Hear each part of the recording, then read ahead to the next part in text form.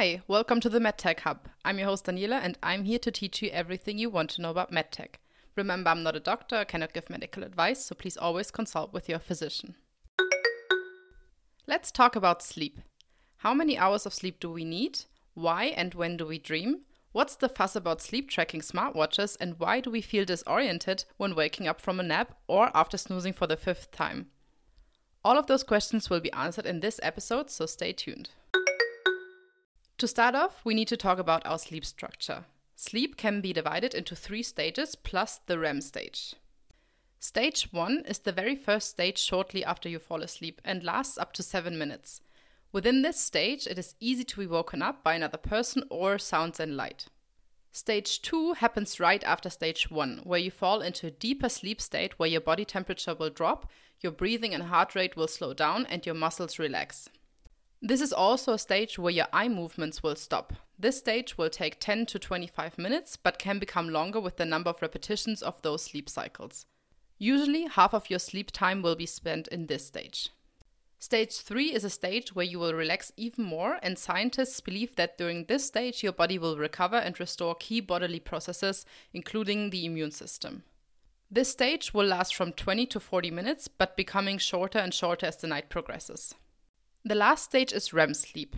REM stands for rapid eye movements and is the stage where brain activity increases, although you will experience temporary paralysis of the muscles, except for eyes and breathing muscles. This phenomenon is also called sleep paralysis, and maybe you've experienced this. In REM sleep, key functions like memory, learning, and creativity take place. This is the stage where dreams are the most vivid and common. Usually it takes you 90 minutes to enter REM stage, and those phases can only last a few minutes and become longer as the night progresses. Typically, a person will have 4 to 6 of those sleep cycles, starting with stage 1, 2, 3, and ending in REM sleep, with stage 1 being light sleep that takes a few minutes after you fall asleep, to stage 2 that lasts 10 to 25 minutes but will become longer in the later sleep cycles. Stage 3, which is deep sleep, also considered restorative sleep, that lasts 20 to 40 minutes and will become shorter during the later sleep cycles. So most of your restorative sleep is done at the beginning of the night, and REM sleep, where dreaming and memory happens, that will last from a few minutes to up to an hour in the later sleep cycles. Sleep stages can be affected by age, the irregularity and pattern of your recent sleep patterns, alcohol and caffeine, and sleep disorders. Now, how do we know in which sleep stage you are? In a conventional sleeping lab, where people go to study their sleep and find out if their sleep is healthy or if some type of sleep disorder is happening, such as sleep apnea, where breathing stops and starts during sleep, those sleep stages are tracked. Patients are equipped with sensors to record eye movements, which are called electrooculagram or EOG, and sensors of brain activity, which is called electroencephalography or EEG, as well as sensors to track muscle movement, which is called electromyography or EMG, amongst other functions such as blood oxygen and heart rate that are tracked. During REM sleep, those eye movements are very prominent, and that's how this stage is usually tracked. But your brain also has electrical signals that can be measured and that are different during different stages. You will have gamma waves in the range of 30 Hz that occur while you're concentrating and learning. You will have beta waves in the range of 13 to 30 Hz that will take place during normal activities while you're awake. Alpha waves in the range of 8 to 13 Hz that happen when you're relaxed and or sleepy. Theta waves lay in between 4 to 8 Hz and represent light sleep during stages 1 and 2. And lastly, delta waves from 1 to 4 Hz occur during deep restorative sleep. Now, the Apple Watch doesn't have a brain activity sensor. How can I track those sleep phases at home? The Apple Watch offers a feature called sleep tracking with the Sleep app.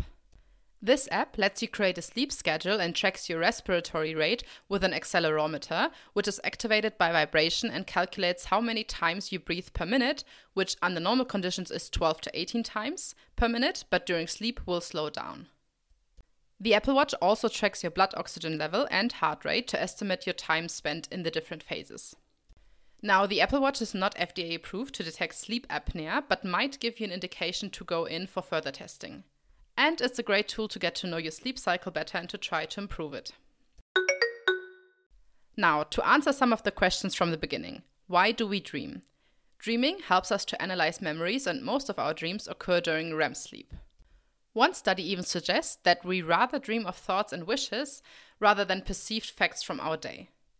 Why we dream is still a big mystery and still studied all over the world. How many hours of sleep do we need? Is there a perfect nap time? The amount of sleep we need depends on our age.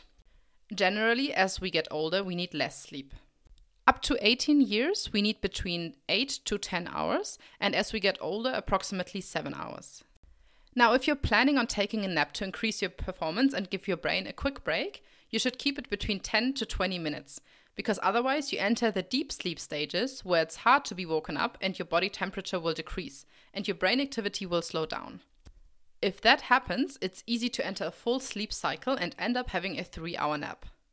That is the same reason why you feel so restless after snoozing for the 5th time. Now at the end, I wanted to give you some tips on improving your sleep. The best way to start is to try and create a consistent routine. Go to bed at the same time, get up at the same time, even on the weekend. The Apple Watch is a nice feature to track those times, but you can just as easily do it without it. Make sure your bedroom is dark, quiet, and colder than the other rooms. Don't eat shortly before going to bed and avoid caffeine late during the day. It is said that you should have your last coffee 4 to 6 hours before you go to bed. Exercise or a walk outside, as well as avoiding screen time before bed, is also a good way to become sleepier. Now, one last topic. Have you heard of the circadian rhythm? The circadian rhythm is your body's internal clock, which runs in a 24-hour cycle and is influenced by light stimulations. People back in the day used to get up when the sun rises and go to sleep when the sun sets. In our century, that natural cycle is disrupted by artificial light and other environmental factors, as well as jet lag when we travel a lot. By the way, plants also have circadian rhythms. This circadian rhythm helps us to activate functions that we need while we're awake.